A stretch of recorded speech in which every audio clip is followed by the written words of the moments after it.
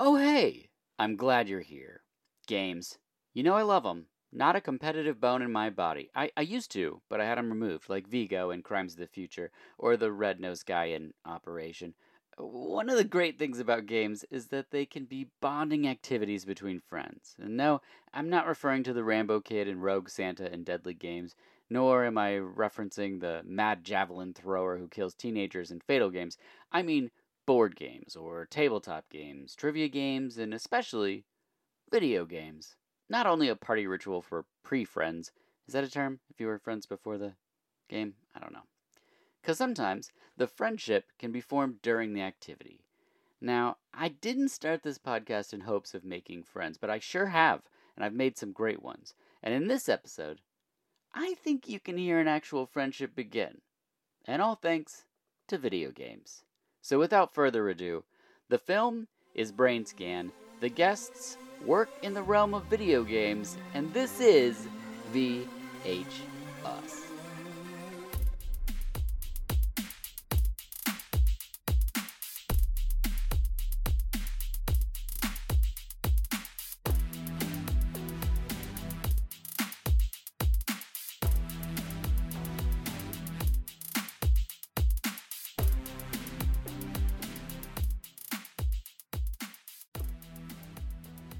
Hello, and welcome to VHUs, the podcast where each episode is about a film and the guest has the profession or experience portrayed in the film. I'm your host, Dirk Marshall, and I implore you to find us on Instagram and Twitter at VHUS_podcast. You can also find me on Letterboxd as Dirk Marshall. My guests for this episode are fantastic, so let's meet them individually. First is Melissa Kay. Thank you for being here. Yes, thank you for having me. You are Mecha Melissa on Twitter and Instagram, is that correct? Instagram, I'm Mecha Mini. Oh, Mecha Mini. Yeah, but Twitter, I'm Mecha Melissa. Excellent. Also joining us is Roger Barr. Thank you for being here. Ahoy there. I'm Mockery. Am I saying it correctly on Twitter and Instagram? Yes, you are. Yeah, it's an old website back in the day when everything was I this and E that in the 90s. So I was like, I'm Mockery. Why not? That's great. So, yeah. Yes, so the website is imockery.com. Yeah, I-mockery.com, but on Twitter and Instagram, I'm just iMockery, IMOCKERY.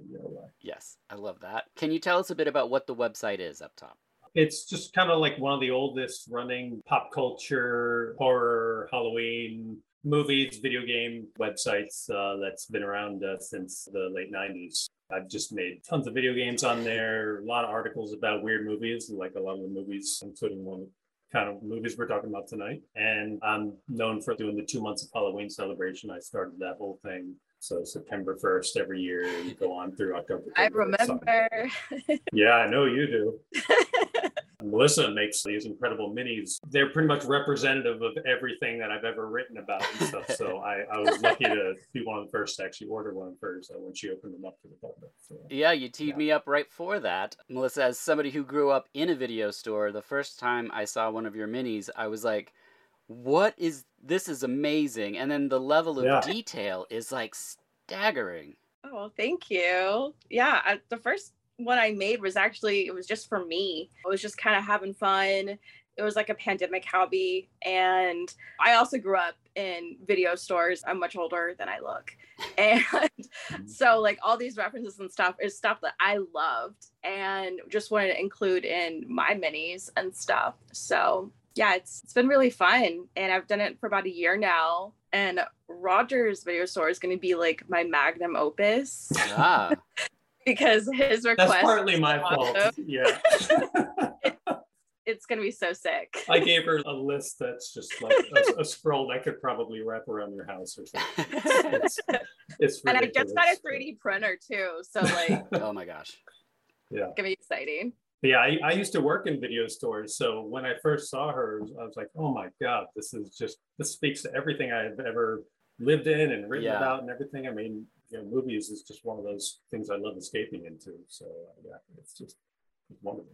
And people can find the images of your minis on multiple places, right? There's Instagram, you have a website? I do. I have a shop and I have a portfolio site, but mainly I would check my Instagram. I don't have like an official like miniature portfolio site yet, but I would check my Instagram, Mecha Minis. I also post a lot on TikTok, like some making of videos. It's also Mecha Mini. and also on Twitter all the time. So pretty much everywhere. Excellent. She just made one of a classic basement from the 80s and stuff. Every little detail with the books on the shelf. Like the stand is extra thick and the chair with, just like that exact same kind of fabric. It's fantastic. Yeah. And she, I mean, a testament to how cool her stuff is. Even Elijah Wood bought one first. So yes, he did. Awesome. That's so cool. That was pretty cool. Yeah. Did he just request a lot of Lord of the Rings stuff? I didn't want to be like too obvious because he gave me his list of movies, which were really awesome. It's more like, not what I expected. But I did sneak in a Faculty and The Good Son because I had to. Elijah, though, he really likes horror as well. I think he's talked about wanting to remake Elm Street. And of course, he starred in the remake of Maniac, which was actually a good remake. Yeah, I love it. Great soundtrack. Yeah. I have a poster of it up actually in my apartment. Awesome. That'd be great if you snuck that in, not the original, but just the one he was in. I know, right? I thought about it. I was very close, but I didn't want him to be like, okay, this is a fan making my art. Yeah. I had to be like very subtle. Yeah, I just had Rodney from the Dead Milkmen on, and I wasn't as subtle. I kept getting sidetracked with just being like, "You're great," and it's just I did my best. We're brought together by the film BRAINSCAN from 1994. Melissa, I know this wasn't a first-time watch for you, so what's your history with BRAINSCAN? Oh, I love BRAINSCAN. I have liked this movie. It's one of my favorites. I call it my Edward Furlong crush. Part of my triumvirate. That, Pet Sematary, Terminator 2, those were like prime pinnacle crush defining movie years. So I've always loved it, and it's very much my avenue of blending sci-fi and horror, video games, like crazy stuff, murder. I love it. And Roger, your history with BRAINSCAN? Well, I was working in video stores at the time it came out, so I definitely remember it from then. And I watched it back then, and it felt like one of those cheesy flicks that was just trying to cash in on all the 90s virtual reality craze of the time, stuff like The Lawnmower Man and Arcade, if you've ever seen that really cheesy B movie with like Seth Green and stuff. It felt like one of those, but what I always remembered from it was the main villain. Yeah. I mean, the trickster. Love him. I know Edward Furlong is like the reason, it got any distribution. Even on Entertainment Tonight, they promoted it like as his next film and stuff, which is a funny interview you can watch on YouTube, by the way, because Trickster is in full character the entire time, which is great. I love seeing that. That's amazing. I honestly, until just recently when we talked about doing this podcast episode, I hadn't watched it since I worked in the video store. So it was definitely a trip down memory lane for me. Oh, wow. It's just as bad in a good way as I remembered it. So great. Yeah, that's what I love. I saw it in the theater when it first came out. And it's crazy to think it got a theatrical. I don't think it was long, but it definitely did. And I remember the soundtrack, and that's basically all I really remembered about it. And then I bought it on a Blu-ray because it was a double film with Mind Warp starring Bruce Campbell, which is which is what I was buying. And so when we talked about this, I was like, I have this, and I hadn't revisited it yet. So this was an excellent reason to share this with the two of you. Oh, absolutely. Awesome. We'll definitely have to talk about the soundtrack and everything. Yes. So good. The synopsis is a teenager is part of an interactive video game where he kills innocent victims. At the time of this recording, there is a Blu-ray, it's streaming, and of course I suggest you go rent it at your local video store like Movie Madness right here in Portland, Oregon. Let's talk a bit about who's involved. Our director is John Flynn, who did The Outing in '77, Rolling Thunder, Lock Up, and Out for Justice, which is some super cheesy action from the 80s. Yeah, Lock Up and Out for Justice, man. Yeah. Stallone and Seagal. Great. Yeah. Flynn, though, he said he did not like Edward Furlong in this movie. Like, you can definitely tell Furlong is kind of phoning it in much of it. Oh, Yeah. He's a very sleepy actor, I feel like. Slow zooms on his face. Yes. Yeah. 100%. Our cinematographer, speaking of zooms, is Francois Protat, who did Weekend at Bernie's, Johnny Mnemonic, and Whiskers, which I had to look up, which is a TV movie from 1997 where a kid asks an Egyptian cat god, to help his cat, which turns into a human. with whiskers. Okay, I've never seen it, and I clearly have to. Oh yeah, I watched Then- the trailer. It was mind-boggling.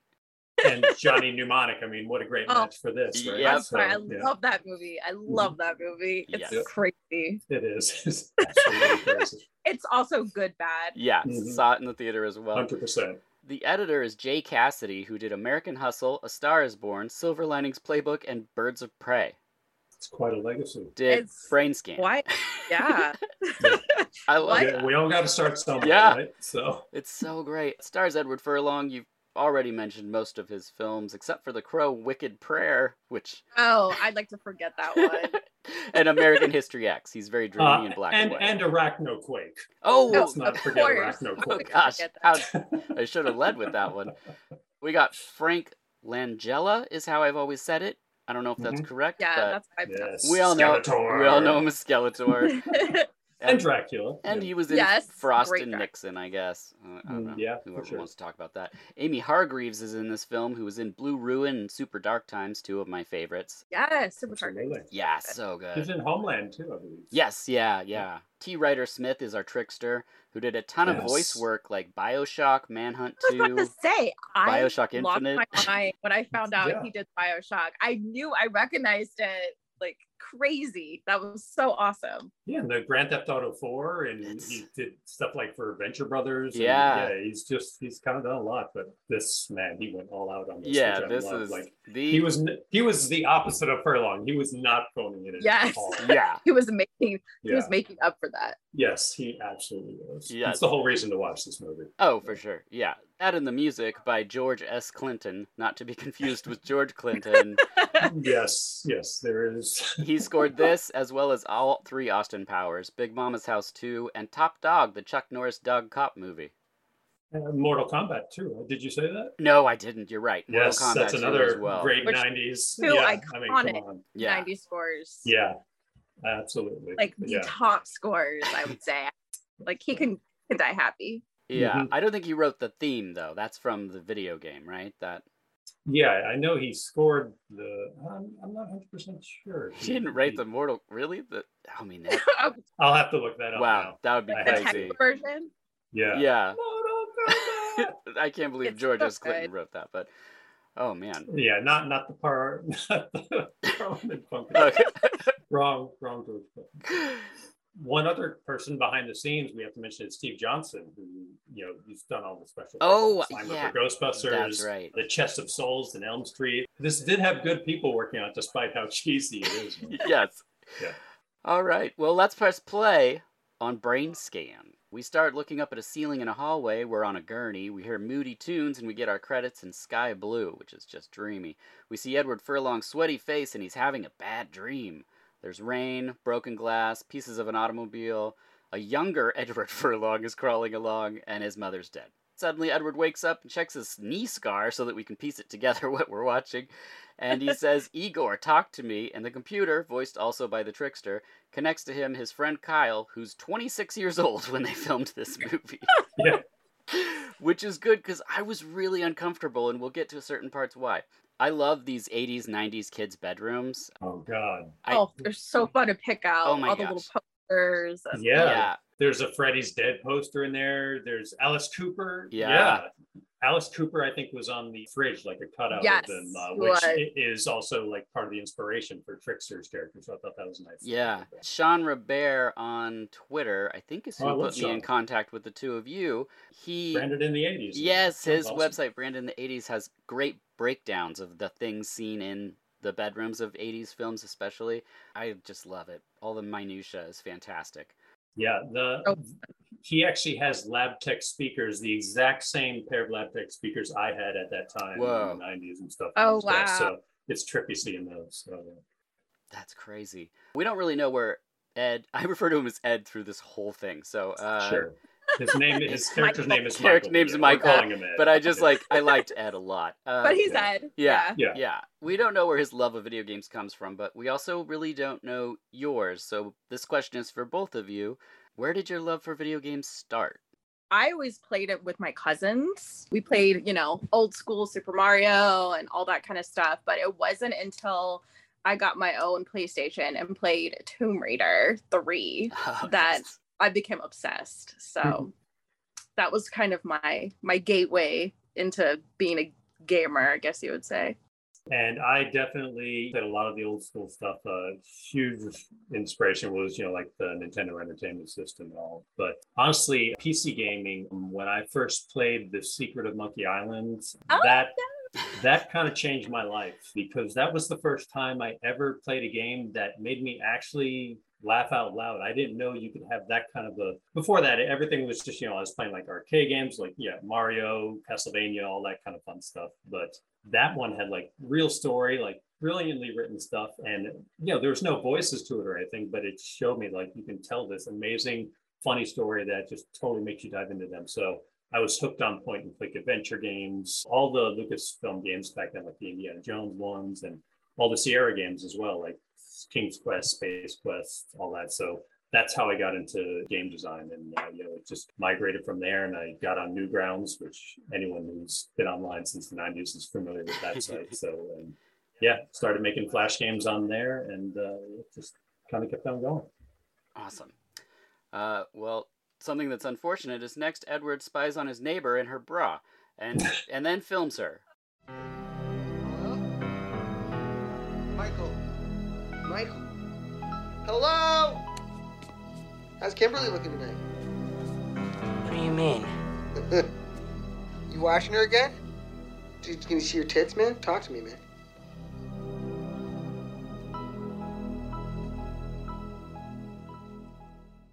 And I was so creeped out until I found out she was 25 at the time that they made this. And then I was just still creepy. Still creeped out. Creepy. Yeah, It's still creeped always out. creepy. But I mean, she looks so young that Yes. I was like, not okay. So Edward has Igor call BRAINSCAN. He says he wants the game, but it's more than just a game. Edward gets scanned and told he's going to play the Death by Design game. Hello, you've reached BRAINSCAN. My name is Michael Barr. You can reach me at 717. Hello, Michael. Sorry, thought you were a machine. How can I assist you? I read your ad in Fango, and I just wanted to find out what's the big deal.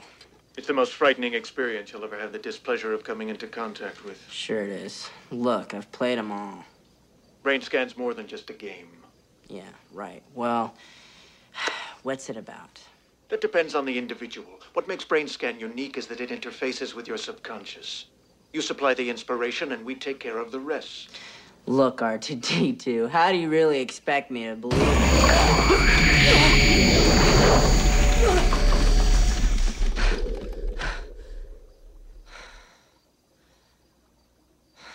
Let us worry about the details, Michael. It's too late for that. It's been decided you'll play Death by Design. The first installment will arrive soon.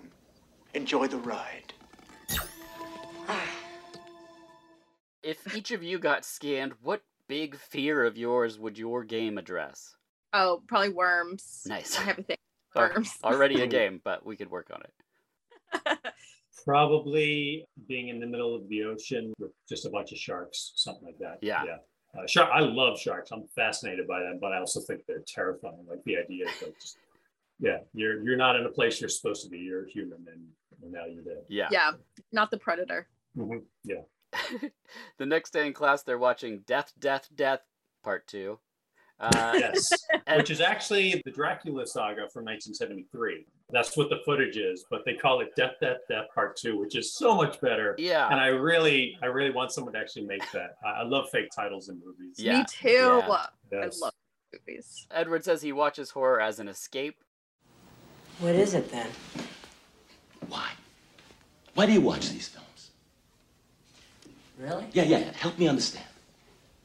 I guess it's kind of an escape.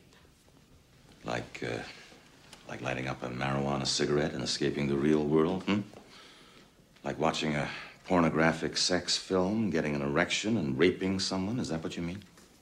Is that why you two watch horror / play video games? Is it an escape, or is it bigger than that? Both. It was definitely an escape from mundane realities and just everyday growing up things that you dealt with and all those challenges. But then it became just an obsession and a love. And now I feel like it's still both, where it's like I can check out, but it's also something that I prioritize and I make time for and I love. So yeah, it's definitely an escape in many ways. I love just, after a long work day, just putting on a movie, whether it's horror or anything. And this kind of goes for all film for me, and I'm sure it's the same with Melissa as well. Yeah, it's just, it's nice to just kind of tune everything out. Sometimes I'll be working and I'll leave something like that just on in the background. Mm-hmm. It's like having this comforting friend over with you at all times, even when you're working alone, which many of us have been doing during the pandemic and even before then. So no joke, just before I logged on here, I was watching Return of the Living Dead, and I've seen that movie a zillion times. Yeah. So it's just one of those things. It came on, I was like, oh yeah, I'll leave that on for a bit. So it's in the movie. Of course, Halloween and all that. I mean, that was such a huge part of my childhood and my adulthood, and you kind of need those to get you in the seasons. Yeah, I agree. We start off the season every year with the fog, just because it starts off with campfire. They're telling a tale, and I'm like, sets the table like so that. well. Yeah, it's in Carpenter. Excellent choice. Yeah, that's a great one. I always start off with the W and a Halloween special. It's been like a new thing. That and Ghostwatch. It's always my number one day. That's excellent. I'm usually somewhere in the Carpenter universe, starting off early in the season, but I also sometimes I'll watch the video Dead first. That's another one of my favorites. Love that movie. And of course, Halloween 3. I think that's like one of the best ways to get into the season. But Carpenter's Prince of Darkness is still probably my favorite, pure horror movie of all time. And that's one of the ones I almost always watch. I have to watch every season without failing. Yeah. So yeah. Well, Edward, the principal for Edward is not a fan of the horror club. No, he's not. Did either of you have horror clubs in your school back in the day? No. I sure didn't, and I wish. Absolutely. Are you kidding? No way. I know. Nowadays, I feel like that's probably a thing. Mm-hmm. Yeah. Maybe. When I was in high school, no, we didn't have anything like that. But because I, grew up in my dad's video store and had access to everything, every Friday I would just pull movies and people would come over and I'd just show them things, which was really fun because they had no control over what they were going to be shown. So it was a great way to expose people to a lot of, Raimi and stuff like that. Oh, for sure. Yeah. And then art house stuff, and people just be like, oh my God, I didn't even know this was, this existed. So even since I was working at video stores so much back then too, I got exposed to so much stuff. I had really cool managers who just, even at Blockbuster, normally they don't like showing horror movies there, but my manager, I'm still friends with him to this day, actually. He was an awesome guy, and who let us play horror movies in there. And we would even do like little pranks on the customers, like Jack Frost, the Mutant Killer Snowman, came out at the same time as Jack Frost, the family movie with Michael Keaton. And we would swap the tapes into the boxes and stuff, and they would come back and bring them. Hilarious. It was things that you do to entertain yourself on the job. Oh, that's amazing. It's fun. That's wonderful. What's entertaining for Edward is, unfortunately, they cancel his club and he rides his bike home, and then he sees a body being loaded into an ambulance, and he gets told to leave by Skeletor, which is also how I'll be referring to Frank for the rest of the film. At home, he receives BRAINSCAN, and he's about to go on a big adventure. And speaking of big adventures, Roger, I believe you created Chase and Adobo's Big Adventure. Could you tell us about that? Abobo's Big Adventure. Abobo, sorry. Adobo is a different thing. This is an autocorrect. Sorry about that. Abobo's Big Adventure is my ultimate tribute to the Nintendo Entertainment System, and that was probably my biggest Flash game I ever made that really just took the internet by storm. But we had worked on it for 10 years straight. We got the blessings of a lot of the people who worked on those original games, which was amazing, like the creator of Double Dragon. Whoa. Praised it. So, just stuff like that, and just seeing everyone laugh at it. It's just every Nintendo game blended together with every pop culture reference I could think of. And my buddies, Pox and Nick, of course, Tom Folk from Newgrounds, everyone just kind of helped out make it become this huge thing. And Nick and one of his pals even built us arcade cabinet modeled after Nintendo Entertainment System that we exhibited at our Comic-Con booth and everything. It was a wild time. From there, I started making games for Adult Swim and everything. So it just kind of, it was crazy. Still so proud of all the work we put into Is that it game. playable somewhere right now, or? It is, yeah. Like, despite Flash being dead, Newgrounds has actually been working with people who created Ruffle, which is a Flash emulator that you don't have to download or anything. It just plays in your browser. So half of the games on Newgrounds now are playable again. Okay. And so you can play it on Newgrounds, or you can go to abobosbigadventure.com to play it there. We have it all set up with the Ruffle emulator. Ruffle supports ActionScript 2.0, and we're waiting for it to support 3.0 because there's still a lot of Flash games and videos that aren't working yet. So I'm excited for that because there's games I've made that I'm just dying to be able to put out there again. So. That's so awesome. One thing we have to mention, though, you said Principal bans the horror club, but you got to explain his reasons why he banned that horror club. What is the reason? He takes some like really weird stabs at He the horror went. genre. Yeah. It's out of left field. Yeah, he says, and I quote, escaping with marijuana cigarettes or watching pornographic films to get erections and rape somebody. It's like, whoa, It was horrific. that is not, I don't think that was in Death, Death Part 2. For sure, it's not a lot. Oh, I can't believe I missed that. He says that in the film? He actually says Oh that. my gosh, I must have been, I don't know what was distracting me. I would have made notes of that for sure. Oh, I know what was distracting you. It was the badass student in that scene who was wearing a werewolf mask. Oh, yeah. There's one student in there just wearing a werewolf was mask so while cool. watching. Like, yes. Yeah. And he wasn't even facing the movie. It was just like, it was like a profile. He probably couldn't even see out of it. He just was happy to be among friends. Oh, man. Well, next, the girl has a house party, the neighbor, and tries to call Ed, but he's about to play the game. And the trickster welcomes him in, and we get a killer POVs. The trickster narrates that he's going to go kill and stab a sleeping man in the back to death, and then saw his foot off with a non-serrated blade, which would have taken forever. Forever. That was the one thing where I was just watching it like, well, that's really cutting through there fast. Just very efficient. Yeah. Oh, back in his video game chair, he's like, well, I better drink some milk. And he's all sweaty and covered in milk. It's disgusting. It's so gross. Part of the drinking milk drinking from a carton cannon. Oh, it is so gross. He tells his buddy the game is cool, and he goes home, visits the neighbor, and the parents are creepy, but the news shows the murder, and Ed's like, uh-oh, I better get back home.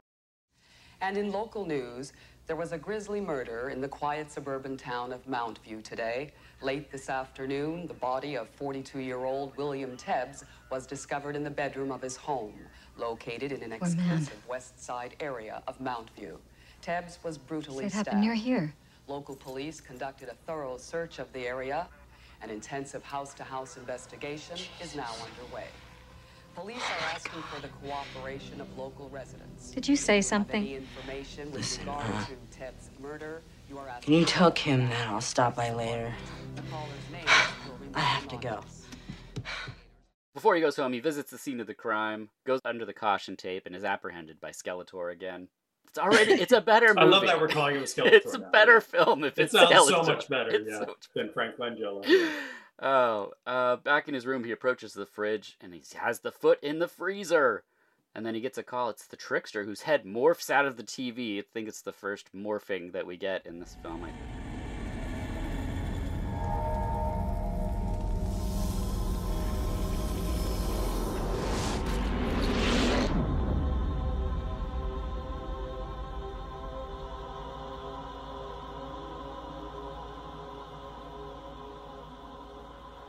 Please allow me to introduce myself. My name is Trickster.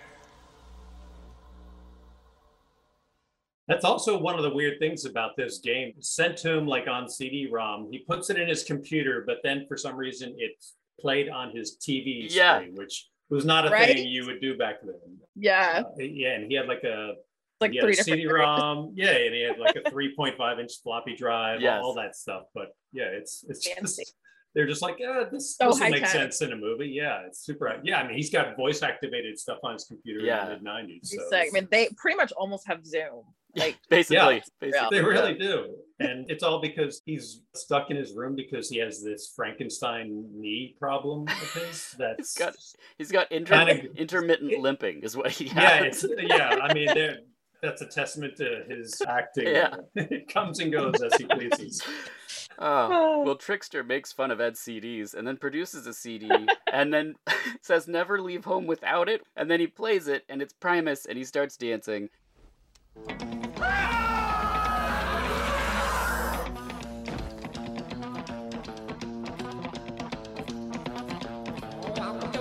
Stop that! Stop it!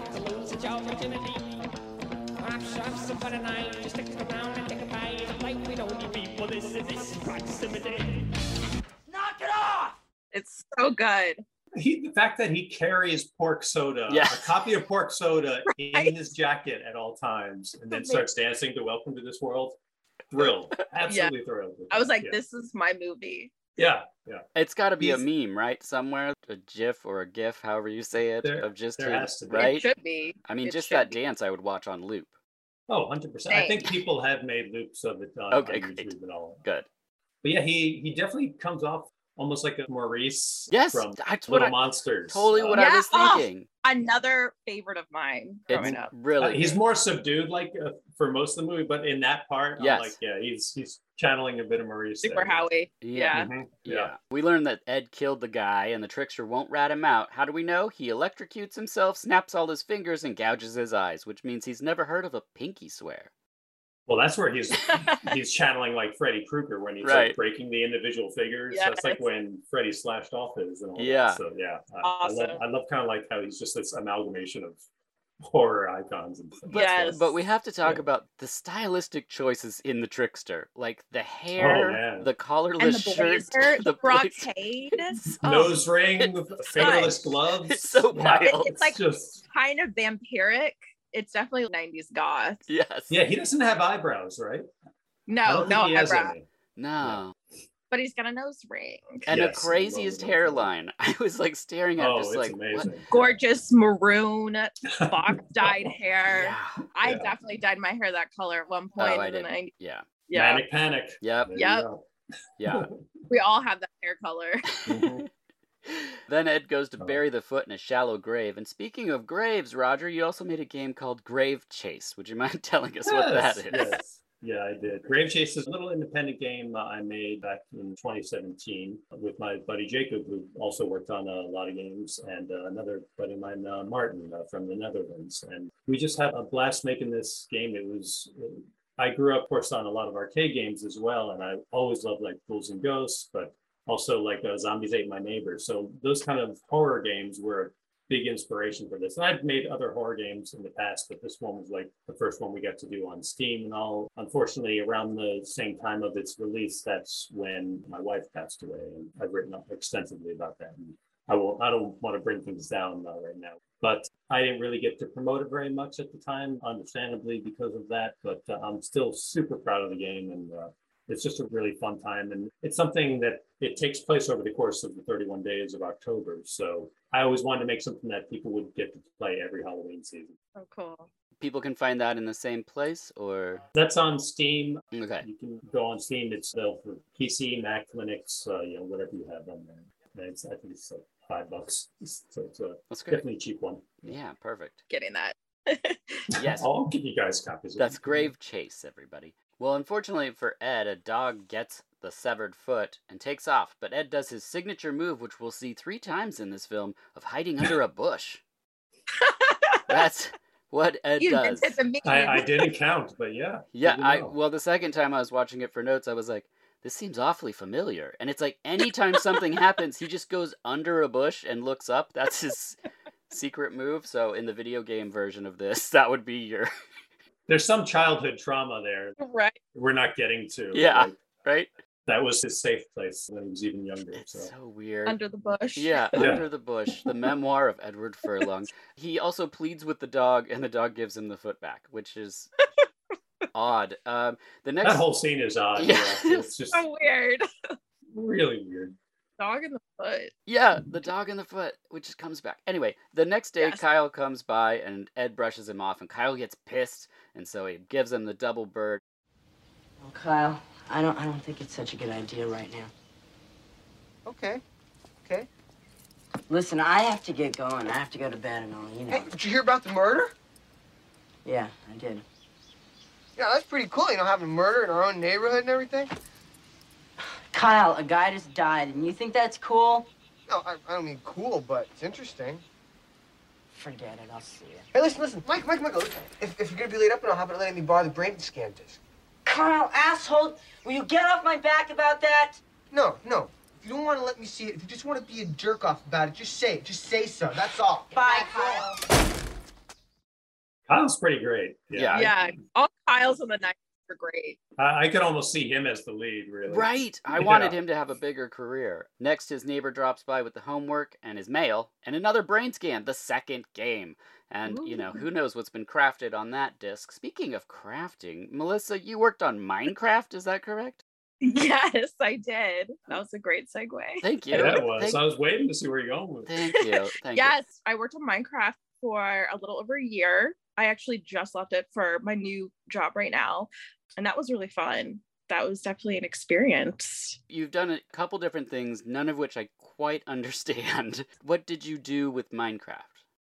So I'm a user experience designer, which means I design experiences that the players have with the game, with the front end, with basically any part. So every little thing you can imagine, starts with us.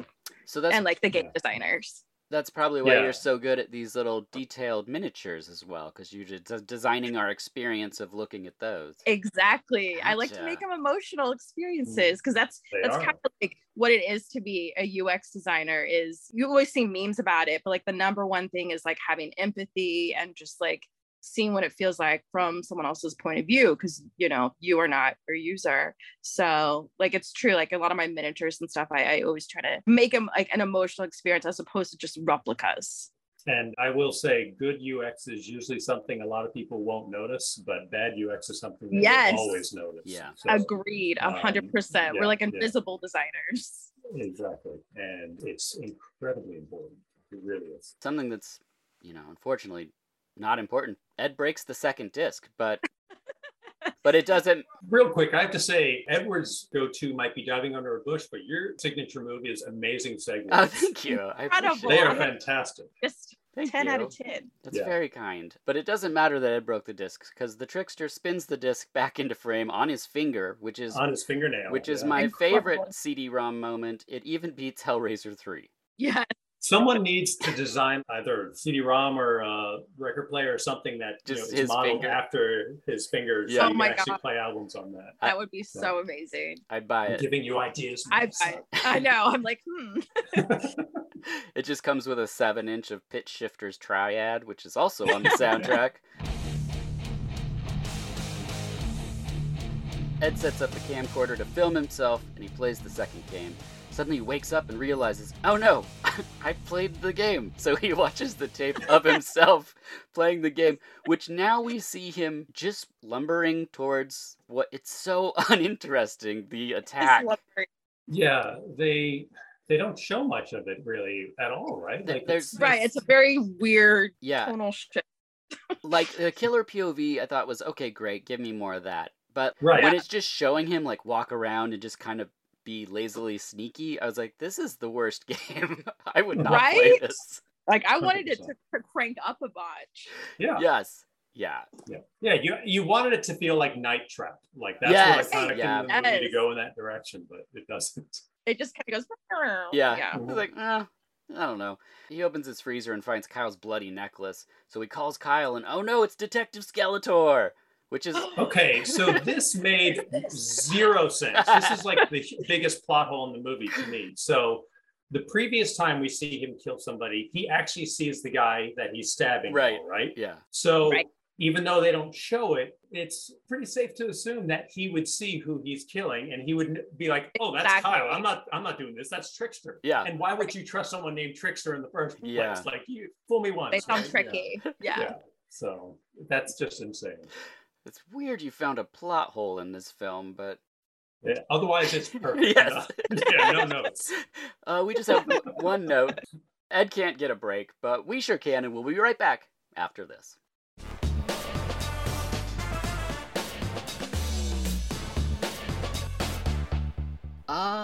Feeding.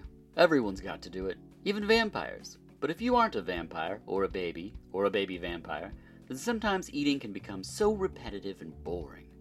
Which is where Marshall's Hot Sauce comes in. Liven up any meal with those small batch sauces made from only the freshest ingredients. From the sweet, mild heat of smoked habanero barbecue to the addictive serrano ginger lemongrass, or even my two personal favorites, habanero carrot curry and bird's eye basil. In fact, Marshall's Hot Sauce even has a new line of seasonings, including an incredible barbecue rub, a chicken marinade, and even a volcano sparkle that a vampire could eat. The best part is that you can enter VHS Podcast at checkout for 20% off. That's right, liven up those meals and wake up those undead taste buds at marshallshotsauce.com.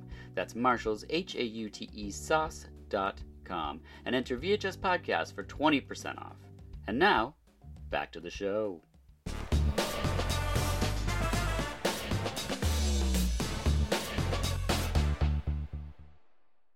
And we're back! It's the next day, and his neighbor visits again because she heard Kyle's dead, and Kyle started a petition of 6 signatures to start the horror club. I feel like that's how much I could have gotten Me those too. school. Those 6 people would be my best friends. Same. It's the same people that are in that room is what I appreciate. Plus werewolf costume guy. Yeah. Just that guy. I wish that his signature was just in the middle of the page because he can't see out the eye holes. He's just like, wolf guy. Later, Trickster's back and he's hungry and watches the Three Stooges while Ed chats with the detectives. The detectives say his classmates describe him as strange and weird. How would your high school classmates describe you? Probably strange and weird. Yeah. I was just going to say, yeah. I was definitely like a nerd, just academically and into, weird things too. It was definitely not cool back then to be a nerd. Yeah. And like The Crow and, that kind of stuff. You were not cool, but I was definitely taking some liberties with my fashion sense. So yeah, I got an award my senior year. It was, because they give out awards for like most popular and all that. And I got most original dresser. I got most likely to achieve world peace because that was a joke, because I was all into like Nine Inch Nails and everything back then. Same. So yeah, they thought it'd be funny. There's the angry gothy guy and stuff, but I tried fitting in my freshman year, being all straight-laced and looking normal and stuff, and that really didn't work out. I just need to be myself. So I learned that through high school. Much better to be yourself. Agreed. Fun. Yes, so, definitely. I love that you mentioned The Crow, Melissa. Yeah, that was my gateway soundtrack and everything. Yeah. Me too. That's how I discovered all those favorite bands. Oh my gosh. Yeah, I lost my mind because I was super into Nine Inch Nails from Pretty Hate Machine and Broken. And oh god. And Still am. Favorite band. Yeah. The little mini CD that you could get with Broken. I have it. I have it right over here. I still have it. Same. Okay. I got really excited for a second. And the Broken video, that was like, I remember when that was like, floating around on like bootleg tapes and all that. And people were like, oh my gosh, was I still have a copy of mine from like back then. And yeah, people I don't know where it is. Exactly, was this like, is this real? Yeah. It was like such a big deal. That was really so fun. It's crazy. It was such an exciting time. Oh yeah. That was. I mean, them covering Joy Division was like the craziest thing. I was just like, wait, he listens to the music I listen to? Like, it was just like, it was amazing. Ed returns upstairs, and Trickster's demolished his room and fridge. He's eating a whole raw chicken and sprays mustard on a plate of hot dogs and chopped bananas, which means he peeled and chopped bananas.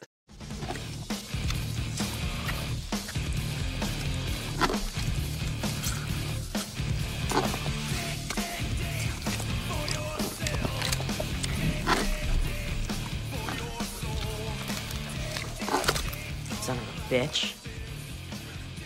I might fix myself a little snack, hope you don't mind. That to me is more dedication than Yes. Weird Al with the Twinkie Wiener sandwich. Right. Like, that's another level. Yes, which I tried. So if you were to compose a dish for your Trickster plate with 3 ingredients, what would your Trickster plate have on it? Now, mind you, you're a trickster in the situation. Am I supposed to like this? No, this is just a trickster choice. You're playing the trickster in the movie. You got to put 3 things on the plate that's going to be notable for anyone that's watching. Orange juice. Great. Toothpaste. Oh. And wrap it with tinfoil. Nice. Like a weird blob. Okay, I'm into that. I would do like a rack of lamb chops. Oh, yes. Perfect. And then like pounds of maraschino red cherries, just like super red. Yes. And peanut butter. I like this because he hasn't been downstairs that long, so him to return and you've cooked an entire rack of lamb. But it's trickster. It's a good There trick. are no rules. You can do whatever you want. Yes. What would you do, Dirk? I'm going to go full-size wedding cake that is erupting nacho cheese, and then fresh broccoli, even though it's not broccoli season. Oh, yeah. So he's really going to be like, wait, how did you... What a trick. I'm like, yeah, that's right. Cheddar broccoli and cake. That's it. That is an interesting mix. And the cake, the size of the cake is important because he'd be like, I don't even know how you baked this in here. And I'd be like, trickster. I tricked you. Sort of. Trickster cuts Ed's hand and blood drips and then forms into the third brain scan disc. Disc number 3. Oh, man. He disappears and then appears in the TV. This trickster. Wait a minute. Come back. Hold on. How am I supposed to know what the clue is? Friends. Yeah. Sure. Friends. Buddies, whatever you want. Footprints. What? Footprints in the mud. But where? That is the question. Play it, Michael. Otherwise, you'll never remember the location. Oh, man. Next, Ed's in bed with the neighbor, and I feel like they're too young for this scene, and again, it was very uncomfortable. But then she becomes a dead guy, so no problem. Also, my favorite line, I think it was during that eating scene, was like, you can do anything to me, but not country music. Oh, yeah. My Country favorite, Western, like, same. Like, you and me both. That hit close to home because I was living in Virginia at the time that this came out. And in high school, talk about awkward high school stuff. In our high school, we had, as part of our gym class, we had to do square dancing. Oh, we did too. Texas. Okay. Did they let you pick the song you danced to? No. Our class had to take a vote on it, and it was majority rule. We square danced to Vanilla Ice, Ice Ice Baby. Oh, it was oh my gosh. I'm so glad there's not video of it, but at the same time, I kind of wish there was. Yeah, so that's my association with that song and country music in the 90s. That's hilarious. Yeah. Oh, man. Well, later, she comes by Ed's house, but he's mad. And he's listening to Butthole Surfers, which is excellent. Yes. Yes. Meanwhile, the detective sneaks into his house and spoons some ashes into a Ziploc plastic bag. What was it, the foot that he threw into the fireplace, right? It's his he burned his Yeah. clothes, right? But the foot I thought as it was well, the I foot, think. too. Oh, okay. Because he dug it up and he had to burn it in there. I think it's a mix of both. So. Of course. The detectives arranged a manhunt, and Ed plays BRAINSCAN 3, and this time he's completely lucid as he runs and limps and destroys the footstep, and the trickster calls to, like, rat him out because he's such a trickster, and he takes off into the forest. The trickster is not playing a fair game, which is a great time for us to play a game. So, this game, there's 10 choices. And Master of segues. Thank you. I'm the segwayster. That's the guy. That doesn't sound great. Since Ed can't tell if this game is real, here's 10 games that you tell me if they're real. And there are no points. You already win for being here, so it doesn't really matter. But just for giggles, you're playing on the same team. So, number 1, Toilet Kids. Real game? Not real. Or made up? It feels like something that could be real, but yeah, I'll go with Melissa and say not real. All right. So according to the internet, in 1992, this vertical shoot 'em up is about a kid who gets flushed down a toilet and then everything is crapping at him. I saw it on YouTube. Yeah, definitely look up Toilet Kids. Okay, that's your fault, Melissa. That's it. As I said, you've already won. There's no way. Number 2, the Tablecloth Hour. Real game or fake game? That just sounds too boring for a game title. It sounds so boring. There's no way. You got to have a better title to, like, Which draw means it people should in. be real. Yeah, It could be real, like the toaster, Brave Little Toaster. Wagon construction simulator or Yes. something. It just does not sound exciting. Yeah. Well, again, according to the internet, this Japanese arcade game where you're just trying to do that pull the tablecloth trick. Oh my gosh. It's just that. You just hold this plastic thing and just try to move it at the right time so the glasses don't tip over in different scenarios. Number 3, Scud Hammer. That's real. Yeah, probably from like Iraq and all that crap, the Scud missiles. There were like a million like games with Scud in the title. Got to be like 20. Well, you're correct. It's a real game, but you'll be shocked to know that it's a game that was an arcade game with 3 buttons that you activate with a hammer, and those 3 buttons are rock, paper, and scissors.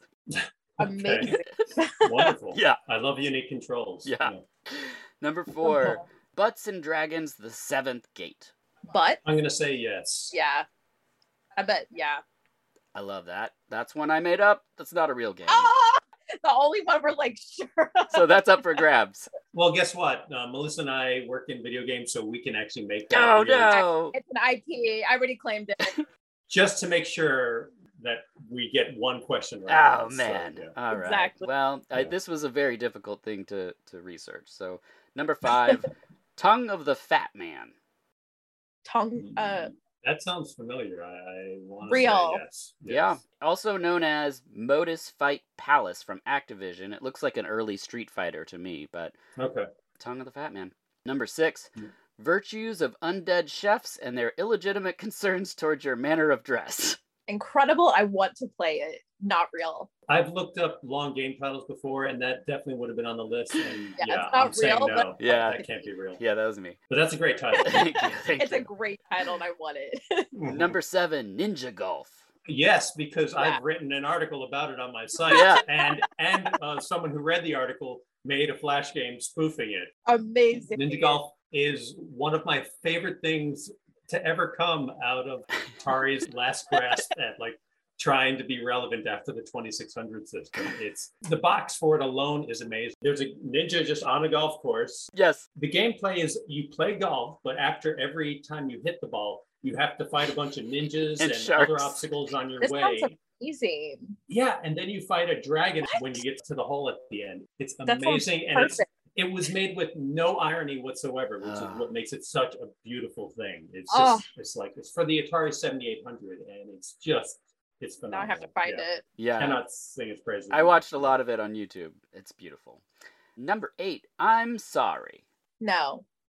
I want to say yes on this one. It's a Okay, I'll go with Project. Okay. It's a real game. The protagonist was based on former Japanese Prime Minister. That got cut off, but the game involved greedily nabbing all the gold bars while avoiding the likes of moonwalking Michael Jackson, Madonna, sumo wrestlers, and track and field star Carl Lewis. What?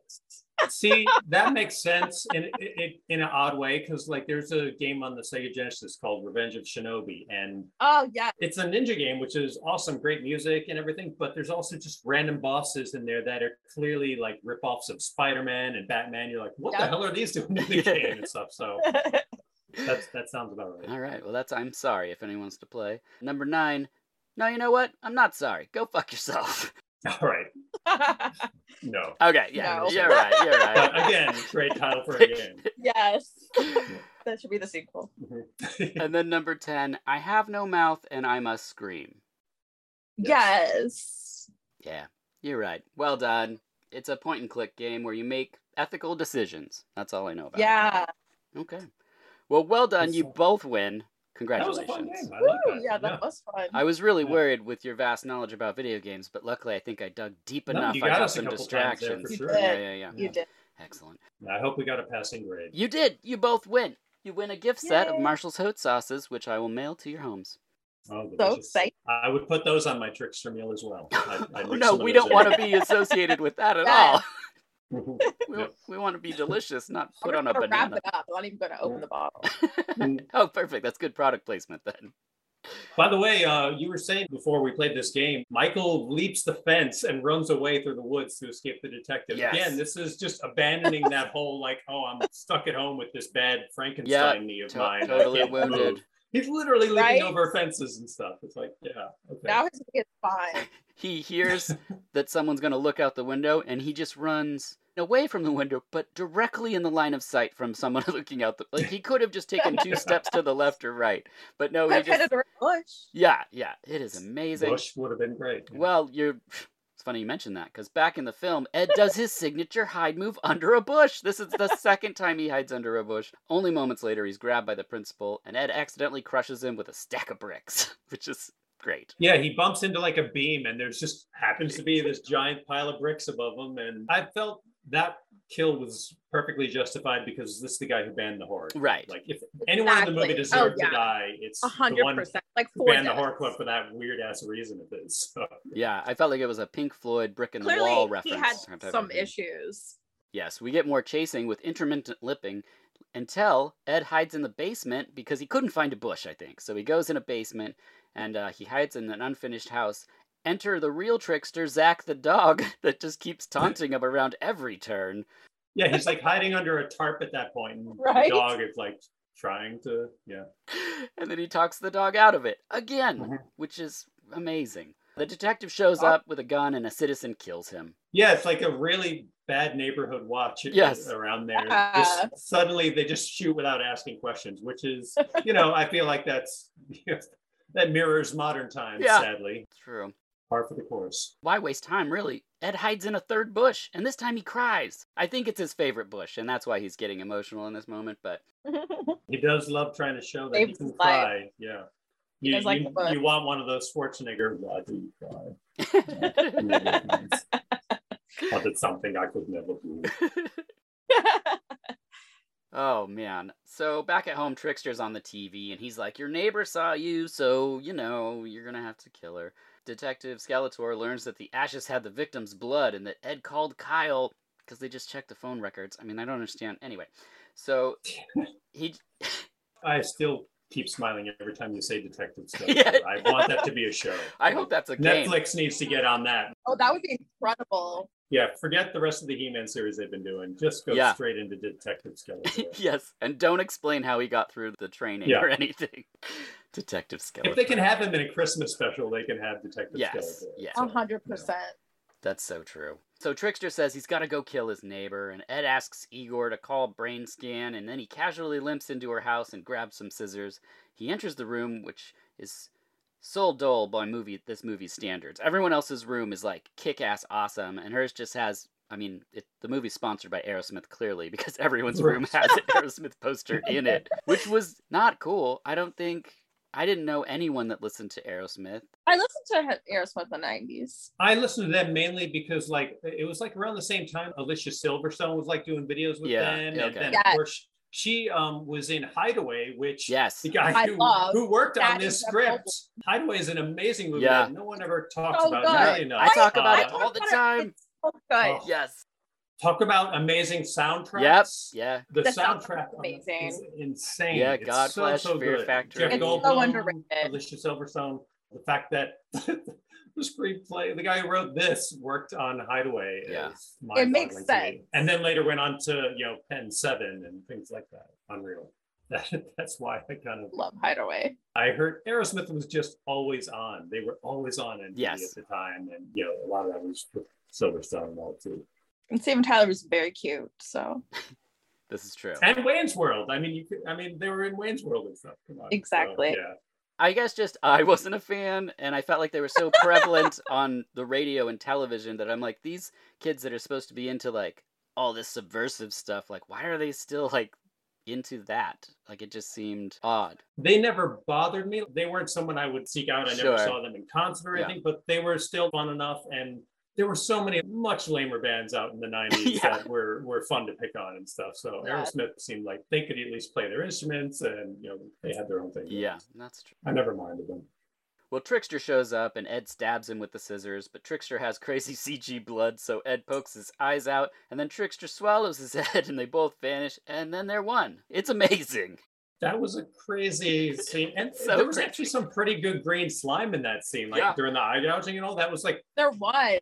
Loved the green. Yeah, it was some decent That was effects. fun. Yeah. That had to be Steve Johnson when you're looking at that scene. So. Yeah, because did he work on Freaked as well? Love Freaked. Yeah, same. I think he did. Okay, some of this design in this moment, like where he's swallowing and their faces are going into each other's and stuff, just had a freaked feeling. It does have a freak vibe, especially Yeah. like the green slime. Yeah, because like he worked on like Big Trouble in Little China. Yeah. All kinds of great stuff. So that did not surprise me at all. God, I feel like he did, because I did an episode on Freaked with the gentleman who played Lardass in Stand By Me. because he was a child actor, so he was the child actor for this film. He tells some great stories about working with Kiefer Sutherland and stuff back in the day. He did not like Freaked, I'll tell you that. But that happens sometimes with the guests. It's not for everyone. Yeah. She says she loves Ed. Ed loves her too, but the trickster has one last trick. And the detective shoots Ed. But he's back in his chair. Right in the chest. Yeah. Yep. It was all a game. None of it happened, so who cares? He trashes his room. I'm not sure why. And then goes and sees Kyle, and he's so excited to see Kyle, and Kyle's sort of confused by it, but I love this scene. Oh! Joe Dicklick! I have been ringing your doorbell. I have been calling you for an hour. There's a party next door. Kyle! No, it's Axl Rose. God, man, I missed you, man. Careful, man. You're gonna impale yourself on my Lucky Charms, man. They're magically delicious. There's like a party going on next door. Yeah, still going on. Yeah, he wakes up at the party. I have to read this quote, though, like after he wakes up. Hello there. You've just experienced BRAINSCAN, the ultimate experience in interactive terror. We're glad you decided to play. Our state-of-the-art system releases powerful, reality-enhancing signals. That's pretty good. Incredible. Incredible. I love that. We got to get that into our games, Melissa. I think. Yes, I agree. Yeah, I agree too. It's some of the behind-the-scenes stuff, so I feel like that's your territory there. I got this. Mm-hmm. Awesome. I love all of this that's happening right now. They go next door and he asks Kimberly out, and she says maybe, which is fair. Yeah. It's not no, it's a maybe. Yeah. But the more bizarre thing is she's been taking photos of him all along too. They've both been being creepers at each other, but voyeuristic. Yeah. That was how crazy. did they not notice they were taking photos of each other? Like if they're all like what? I think it's implied that she has a dark room because they're big photos. Like she either went to like Weimar and had them developed and then blown up inside. They are. I mean, they're like perfection. The one where he's holding a fango. Like I want that frame. Yeah, I was just like, whoa, that she went through a lot of trouble for these stacks of pictures she keeps around. Has some developed. She's more obsessed with him than he is with her. Exactly. He's like, hey, look at that. She's in a dark room. Yes. And a dark place. Yes, very dark place. The next day, Ed goes to the principal and says he wants to show BRAINSCAN to the group, so the principal's gonna have to play it. And he's like, okay, I'll play it. And then the trickster's there, and then music and credits. And then the trickster's like, wait a minute, have you forgotten something? And then we see the dog with the severed foot, because the dog, Zach, is the real trickster. And that brings us to the end. So final thoughts on BRAINSCAN. So fun. I mean, it's crazy. It's like the dog dropping up the thing. So then it's like, all right, so did it happen? Like, I love that. I think like the first, so maybe just the first person died, but no one else died. It's like, right? Okay, sure. I guess. I love when movies did that. Is it real? Was it not? Yeah, it's like Elm Street, but without any real kills, except for maybe the first victim. It's this weird. Did it happen? Did it not? Yeah. I think it's so weird for the year that it came out. In the middle of the 90s, we still had so many video stores, and yet nobody picked up BRAINSCAN 2. Like, it's crazy. Yeah. If I can say one thing about the movie, it's that Trickster was such a good character, he deserved a sequel. Like, just for what he put into it. Like, we didn't need Furlong or any of them to come back. Nope. But keep Trickster going, for God's sake. The movie. Yeah, he totally carried the movie on his shoulders. So could have been Corey Feldman. Oh, man. Yeah, I think at this time Corey Feldman was making that. I think he did was it Dangerous Toys or it wasn't a Puppet Master one. Oh no, it was a Puppet Master. I think he plays one of Toulon's relative. He's got a powder in his hair and he's doing a really old man voice in it. It's God, I'll figure out which one it was. I just remember him around. Maybe it was later '90s.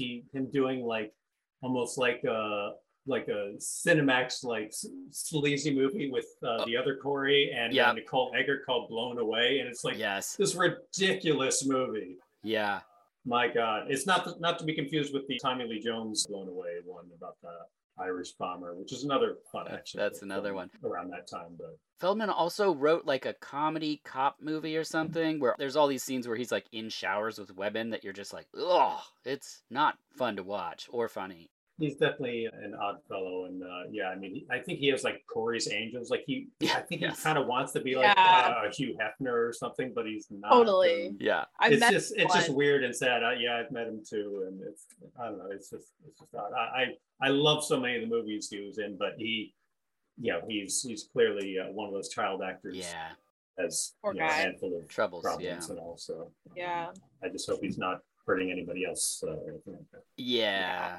I mean, we didn't have this in 1995. People could privately have, many mental health issues and hopefully get help without having everyone witnessing it all the time. And, no one able to like wrangle it in for people. It's such a bummer when, on Twitter or whatever, is you see someone and you're just like, there's people making fun of them or whatever. And you're just like, this person could use some assistance right now. It's not entertainment, Yeah, exactly.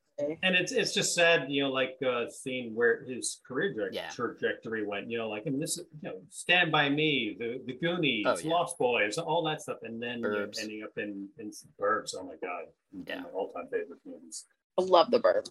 So good. That's talk about a comfort movie that you can put on anytime. Like if that just happens to come on, I'm just all right. Well, there go my plans for the day. So that's one of those. I think about The Burbs all the time because we have a commercial kitchen in our home and the podcast studio, and then we live in the floor above. So we're getting deliveries and stuff all the time, and sometimes it's the door below, sometimes it's upstairs. So I'm like the pale goth dad that's always opening his door and looking around outside and then closing it. And the neighbors are just like, what was that about? But like, I have to be there to receive these things, but it's constant. I'm the creepy guy for sure. Just treat them to sardines on a pretzel when they come over and you'll fit right in. Anything else you wanted to add for BrainScan before we move into final questions? I would just say that if anything, it feels like a young adult horror novel. Mm-hmm. Yes. It's turned into a movie. That's my best way to describe it. I honestly would love there to be a novelization of this if it doesn't already exist. Phenomenal. It's just begging for comic one. book. Yes. Yeah, that's another way you could continue Trickster. Just have a comic book. That would be fantastic. Of course, video games. I mean, you would be great in video games. Yes. God, someone should pick that up. Maybe we should make this a thing. There it is. I think so. The Trickster game. To promote it, they had some holographic lobby cards and posters and buttons. And buttons. They're pretty rare to come by, but they look great because like his eyes are like shooting lasers out of them. My friend has one. I'm so jealous of it. Oh God, yeah. Okay, that brings us to final questions. We'll go Melissa and then Roger in this order for each question. Here we go. What is a good day like for you working in or around video games? Probably the research part where I get to play video games. That sounds great. That's definitely a good one. Also, user testing, getting to watch people play your game and like getting that direct feedback and knowing you made really good decisions. That's really exciting.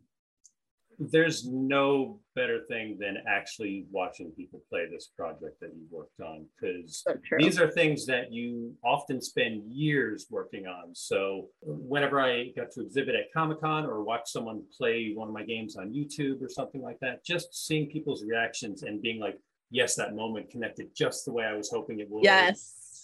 It's just so rewarding. And when your game isn't out yet, so like if you're just doing beta testing with people and it's hitting, it re-energizes you in a way that I cannot describe, because again, I come from like making this website where I would get to post articles almost every day of the week and get immediate feedback, and we're now in the age of social media where we can get responses as soon as we post something on Twitter or whatever. But with games, like you're just working on these things behind the scenes. You're under NDAs, you can't spoil stuff or whatever, or you just want to keep it secret so you're not spoiling the experience for people. So getting to see that's incredible. And also just any day I get to have a writing session. I love coming up, with dialogue, working with the other writers on my team, all that kind of stuff.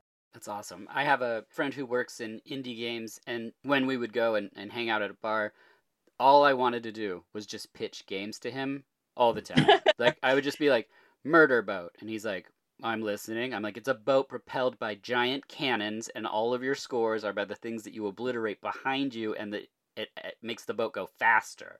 And he's like, okay, sounds good. And the other one that I would always try to... People are totally going to steal this idea. Yeah, you better be careful. That's fine. That's fine. Me. I don't work in games, so as long as I get to play it, And the other one was Fondue, which was about a cow on an alien planet that sprayed out of his milk fondue, and that would like freeze the alien vegetables that live on that planet. Amazing. Love it. Thank you. I think you have a future in game design. Oh, great. Good. Clearly. I am available. What is a bad day like for you in games? Oh, it's a good one. Personally, I would say having these really awesome ideas and then getting limitation request. You can't do what you want to do, especially when you work for bigger companies, when there's like a set style and gameplay experience you kind of have to follow. That's hard. For me, I would say it's when there are things happening that are out of your control. Because if something is your fault, you're like, okay, I can fix this. This is something that can be changed. But there's other things where it's like someone who's doing the marketing for your game, for example, it's doing something that you would do completely differently, or you don't agree with that kind of stuff, I think is really frustrating. Because like Melissa says, if you're working for the larger company and stuff, there are certain decisions that are made, above your pay grade, and you're just like, all right, well, just gotta roll with it and stuff. So that can be frustrating. I'm not sure if that's officially a bad day, but it can really piss you off when you're putting your heart and soul into these projects. Because whether I'm working for someone else or making them my own, it's just they're always like so personal to me. And to know that it could potentially be the launch of a game or anything could be screwed up by someone else who hasn't necessarily been a part of it, or they just don't see eye to eye with you, that can be a super frustrating thing. Absolutely. And any advice for someone interested in working in the world of games, which I feel like is so vast and there's so many different jobs and things I have absolutely no idea about. So any advice? Speaking of that, I would just say definitely pick a specialty, hone in on a skill you're really good at, whether it be writing, game design, coding, just hone in on that and get a lot of experience making up your own games and building up a portfolio, and then connecting with people that are at your experience level, and not necessarily people that have been in the industry for 20 years, but like the people that you grow with, those are going to be your colleagues 10 years 100%, from now. 100%. So just, befriend those people.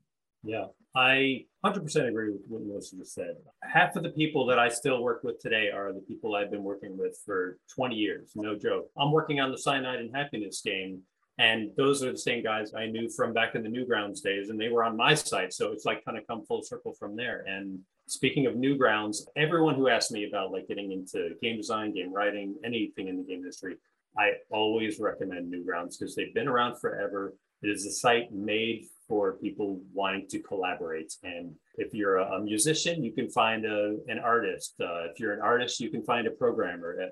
They're all on there and looking to collaborate. And you're not making these games that necessarily take years to make on there at the start. And I think that's something like people feel like, oh, I got to make my first game amazing. No, you got to be willing to just experiment and have fun because it should start out as a hobby, as something you love. Exactly. And don't be afraid to get into game jams like these little things like we're going to make a game over the course of 48 hours or a week or a month or something like that. And then on sites like Newgrounds or itch.io, you can post your games up and get feedback from people, which is absolutely invaluable. It's so cool. It really is. So I cannot recommend Newgrounds enough. They've given myself and so many other people our careers, like Tom Folk. I know everything has gone the way of YouTube these days, but Newgrounds is the original portal for content that people put online, and I still don't think he gets enough credit these days as him and his team and that whole site deserve. They've put so many people on the map, like Edmund Millen and all that, who's made all the games, everything from Gish and Super Meat Boy to Binding of Isaac, Ego Raptor. Everyone. There's so many people who just kind of spawned from Newgrounds back in the day. So anyone wanting to get into games, Newgrounds.com, 100%. And don't get into games for money. Do it because you like. Absolutely, yeah, because you won't make a lot of money at first. You won't, because everyone loves learning games. Just go into it, like Melissa said, just make something fun. Do what you like, and model some games after something that you've already seen before. Maybe you want to make some changes to it. Don't be afraid to make your own version of Super Mario just to get that experience and all. that quote, like, good artist something, great artist steal. I like good artist something. Yes. That's going on a t-shirt. Yes. Stickers. Good artist something. And before the final question, Roger, because you touched on it earlier, I just wanted to give you some space to either, you can talk about it to whatever depth you want or just direct people to what you were talking about. But because you mentioned the passing of your wife, I just wanted to open the floor for you for a moment there. I appreciate that. So in 2017, my wife, Marie, took her own life. She had struggled with clinical depression her entire life, and I'm still reeling from it every day. I still cry every single day. And I just want people to know that it is a real disease and it's nothing to be ashamed of if you struggle with it. You wouldn't be ashamed of having cancer, and it's the same thing. So don't be afraid to tell people about it. But also, if anyone listening knows someone who they think or know struggles with it, do some reaching out, because it really does matter. I can't tell you how much it does. You know, I now have what would be described as situational, prolonged depression and all that, this prolonged grieving. And that's, I don't think that'll ever end, but that's different than clinical depression, which can be really dangerous if people don't get the help they need. So please don't be afraid to ask, and please don't be afraid to help others who you think might need it. So since Marie passed, my way of honoring her memory has been to take her around the world. We loved traveling. We've been everywhere, South Korea, New Zealand, and all that. And that was one of my favorite things to do with her, because when we went on those trips, I could see kind of the clouds of depression. They kind of went to the back of her mind because she was so focused on having fun and seeing all these amazing new things. And she loved the trip. She was the reason I got out. I was a homebody. I was like Furlong, honestly, just some guy just sitting, in his room, playing games and making games. Yeah, Frankenstein me. But she wanted to see the world, and she got me to do that. I was lucky to spend 20 years of my life with her doing that. So I've been spreading her ashes around the world. Of course, the pandemic put a 2-year halt on that, but I've just kind of resumed that process. I'll be posting some more updates about it. I just took her to Ireland and Iceland this past month. And it's just my way of continuing to travel with her until I just want her to get to keep being out there. So I've been documenting this whole process on my site. It's on imockery.com, i-mockery.com/Re, R-E. That was her nickname, short for Marie. And it's also linked on the homepage of the site, of course. So I've been documenting that whole process, showing people what it's like to lose the love of your life, what it's like to live with clinical depression, the signs to look for, everything that I can think of to try helping people who are experiencing. I hope no one has to go through this, truly, because I'm not the same person I was. I'm able to laugh again, which is, it's taken 4 or 5 years now to just get to this point where I can enjoy the little things, and that's my biggest thing to tell anyone is, if you are struggling with it, enjoy these little things, enjoy these silly little movies and stuff, take pleasure in that. Read a book that you love, whatever it is that helps you get through those dark times.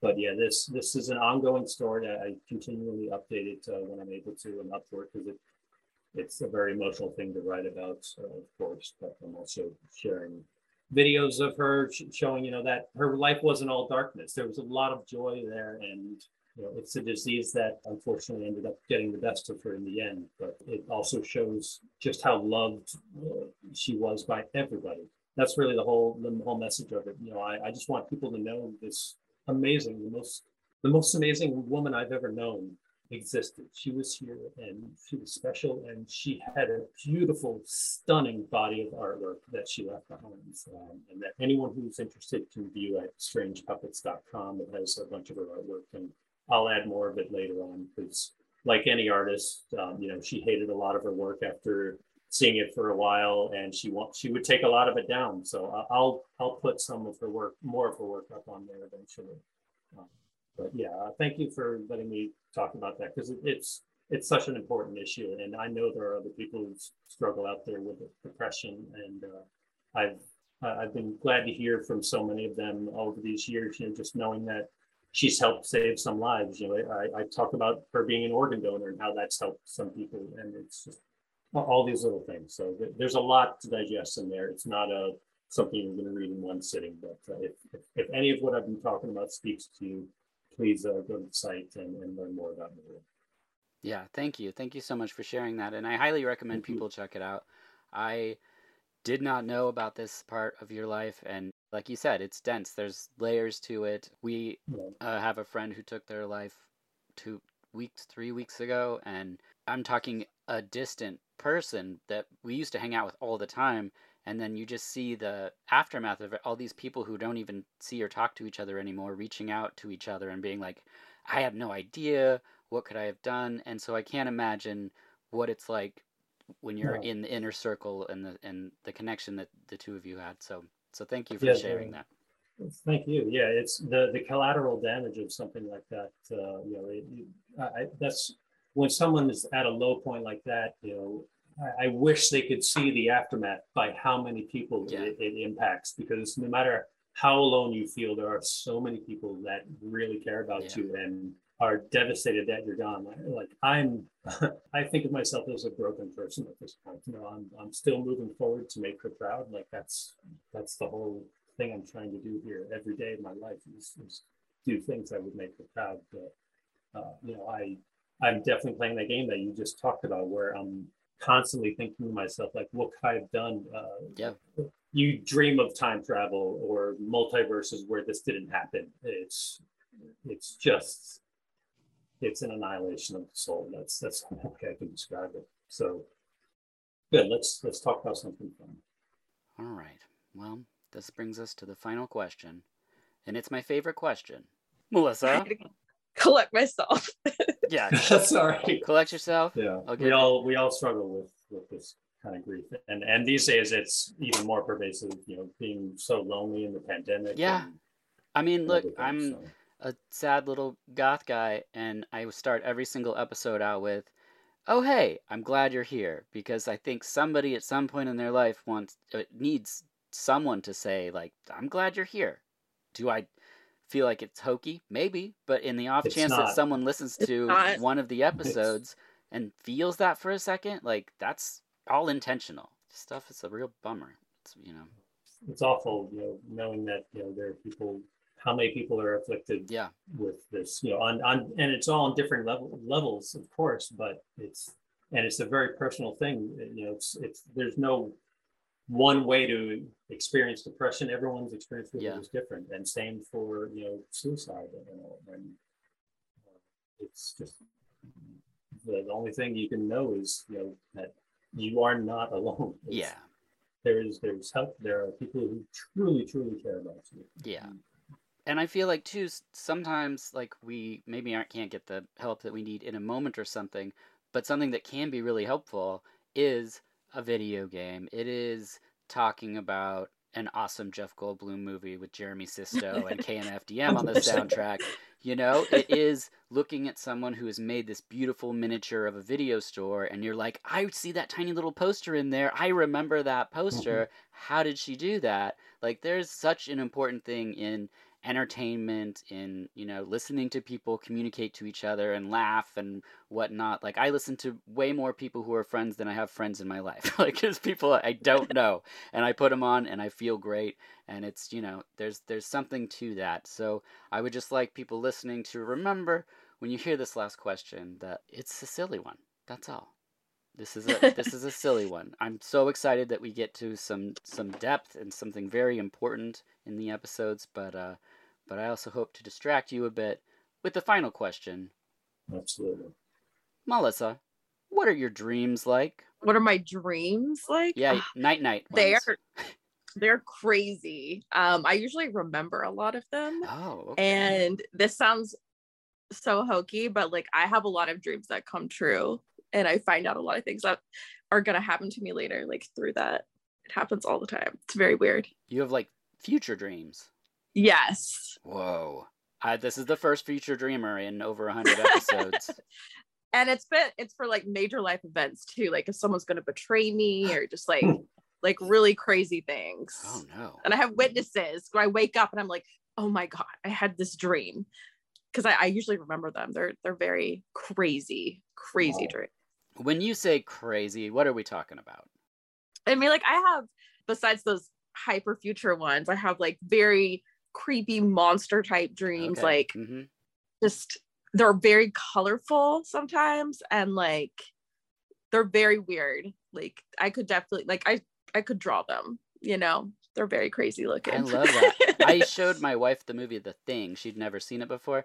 And that night she dreamt that her toe mutated and ate her face. Amazing. Yeah, that was directly my fault. She told me the next day. Wow. I dream a lot about being eaten by like Audrey, you know, like Little Shop of Horrors. Oh. That's great. And like diving in. I just saw someone talking about the ending that was originally cut. Oh, yes. I wish that had been. Oh my god! So I'm making a miniature for that one day. Oh yes. I kind of want to do that. The original ending. Yes. That's so good. Have to. You kill that. Oh my god, that would be amazing. Okay, Roger, what are your dreams like? I'm not someone who remembers his dreams very often at all. I will say that. I know they're usually the times I have remembered them, for the most part, they're ridiculous.